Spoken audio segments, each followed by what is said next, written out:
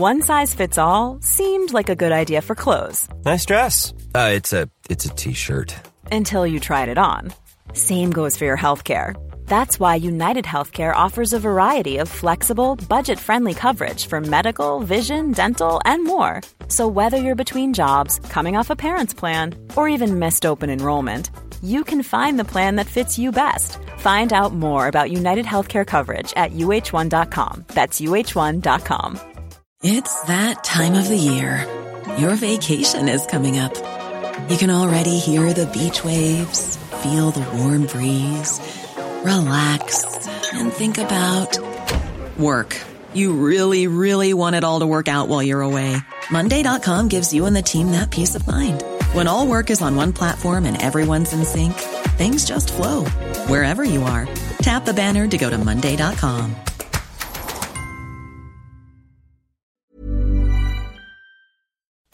Michael Reid on LMFM. Now, the World Health Organization has surveyed some 227,000 children aged 11, 13 and 15 from countries around the world, 44 European countries and Canada, 45 countries in all. And let's talk about the findings and what we can learn from this about Irish youngsters. Julia Hearn is Legal and Policy Manager with the Children's Rights Alliance. And a very good morning to you, Julie, and thanks for joining us. There's some very positive things to be said about young Irish people, it would seem, from the survey, but they're not very satisfied with life, it would seem. Good morning, Michael. And yes, you're right, there are some positive things there about Irish children. For example, it showed that Irish 13-year-olds are least likely to say that they've tried alcohol before, and 15-year-olds also ranked below average on that. And that Irish teens then are least likely to say they'd smoke tobacco, and with 11-year-olds third from the bottom in Ireland. So I suppose there's the positive side of things. But as you mentioned, it did show that Irish teenagers are least satisfied with life, among the least satisfied with life. So 15-year-olds were second from the bottom, and 13-year-olds were lower than average. I suppose this is in the context of the study showing an overall decline in the mental health and well-being as adolescents grow older. And what's really worrying, I suppose, from an Irish perspective, is that over 1 in 10 young people reported being cyberbullied at least once in the past 10 months of the study. And it's worth mentioning that the study was actually completed in 2018. So you could imagine that with the rapid change in technology, that it's probably, I would imagine that the numbers could actually be even higher. And we know that, I suppose, that there's been an overall increase in use of technology during the COVID crisis as well. And our member organisations such as the ISPCC, Bernardus and Spun Out have mentioned to us that children and young people are spending more time online, and that they are concerned about the mental health of children as well, because they've been calling them with increased worries and pressures. And I suppose the other thing that's quite shocking in the study is that Irish children are top 10 when it comes to problematic social media use. And I suppose what that is for people, they define it in the study as being an over-reliance on platforms, or where the young person felt unhappy when they were not online, or if their social media has created problems in their life, such as family disputes. And the internet could be a very significant problem, it would seem, based on the headlines from this survey, because, as you said, young people, they're not drinking, they're not smoking in comparison to young people around the world, even when it comes to the use of cannabis. As bad as a problem we think that is, they rank middle on this league of 45, but the 15-year-olds in this country are some of the unhappiest teenagers in the world. They're the second from the bottom, with Malta just below them. Malta at 45, in other words, Ireland at 44. That's the 15-year-olds. They get up early, they eat their breakfast, they don't drink fizzy drinks, they don't have sex in comparison to other young people around the world, and they're living what would seem to be, all told, relatively good lives. But the problem that sticks out is the social media and the internet. It does. That and mental health, I think we've seen in recent years, and there's numerous reports of the increase in children and young people seeking mental health supports in Ireland. And that, teamed with the problematic use of social media would point to there being an issue there.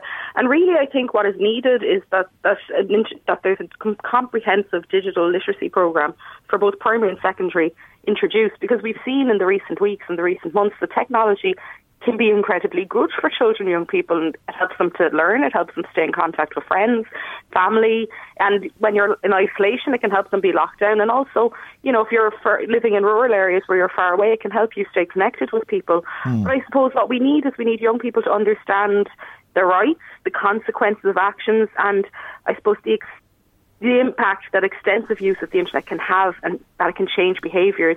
And there's been a lot of work done in this area by organisations such as CyberSafe Ireland, and I mentioned earlier Bernardo's ISPCC, and in particular for children and young people themselves, spunout.ie have an awful lot of resources around how to keep safe online, how to manage your mental health, how to help for children and young people.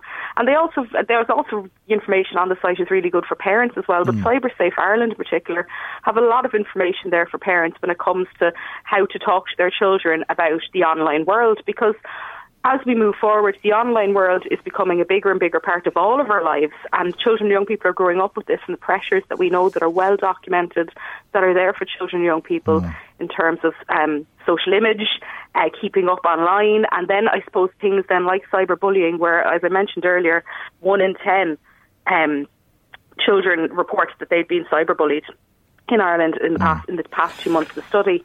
So I suppose, and it sticks out like a sore thumb, as I was saying, Julia. And I mean, you know, it's probably something that as adults we need to look at, because you have all of these other factors, whether it's drinking, smoking, or sugar drinks, or whatever. And 11-year-olds are some of the most active 11-year-olds in the world. They're third from the top of this World Health Organization league.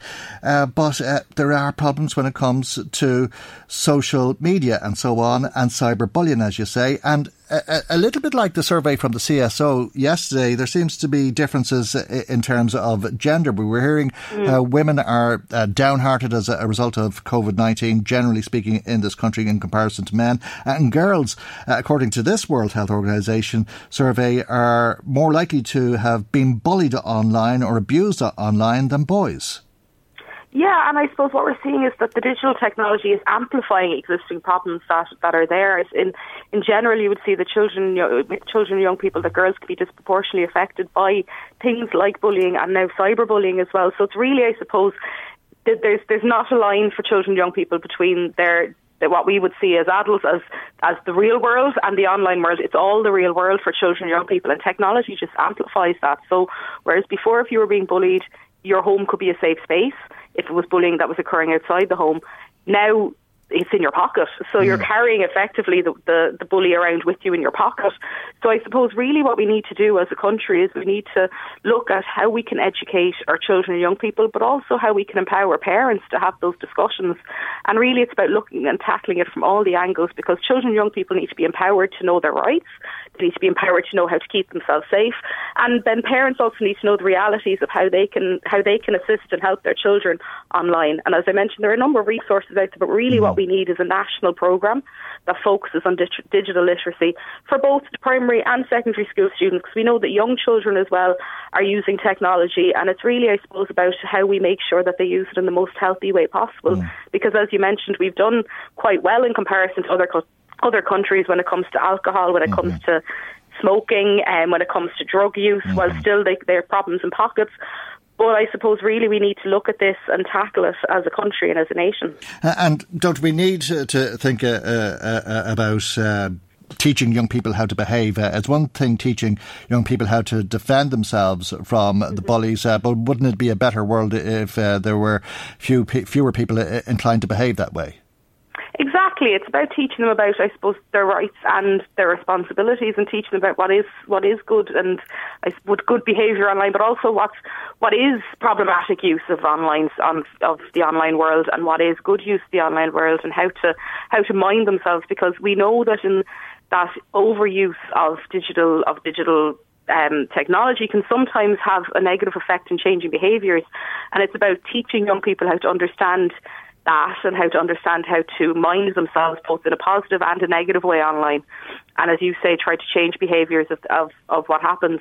But as we know, bullying has been around since for a long time, whereas now it's just moving onto another platform, if you will. And as I say, before it was always occurring in the schoolyard, but now it's occurring in the pocket of a young child. So I suppose it's really about teaching young people how to manage their behaviours, but also how to protect themselves and to know their rights and to know what to do in those situations, and also how to educate adults and parents to empower them to have the conversations also. All right, we'll leave it there, and thank you indeed for joining us this morning. Julie Ahern, Legal and Policy Manager with the Children's Rights Alliance. Michael, Reid on LMFM. Hey, it's Danny Pellegrino from Everything Iconic. Ready to upgrade your style game without blowing your budget? Check out Quince. They've got all the good stuff, shirts and polos, activewear, and fine leather goods, all at 50 to 80% less than other high-end brands. And the best part? They're all about safe, ethical, and responsible manufacturing. Get that luxury vibe without the luxury price tag. Hit up quince.com/upgrade for free shipping and 365-day returns on your next order. That's quince.com/upgrade. Hold up. What was that? Boring. No flavor. That was as bad as those leftovers you ate all week. Keke Palmer here. And it's time to say hello to something fresh and guilt-free. Hello Fresh. Jazz up dinner with pecan-crusted chicken or garlic butter shrimp scampi. Now that's music to my mouth. Hello Fresh. Let's get this dinner party started. Discover all the delicious possibilities at HelloFresh.com.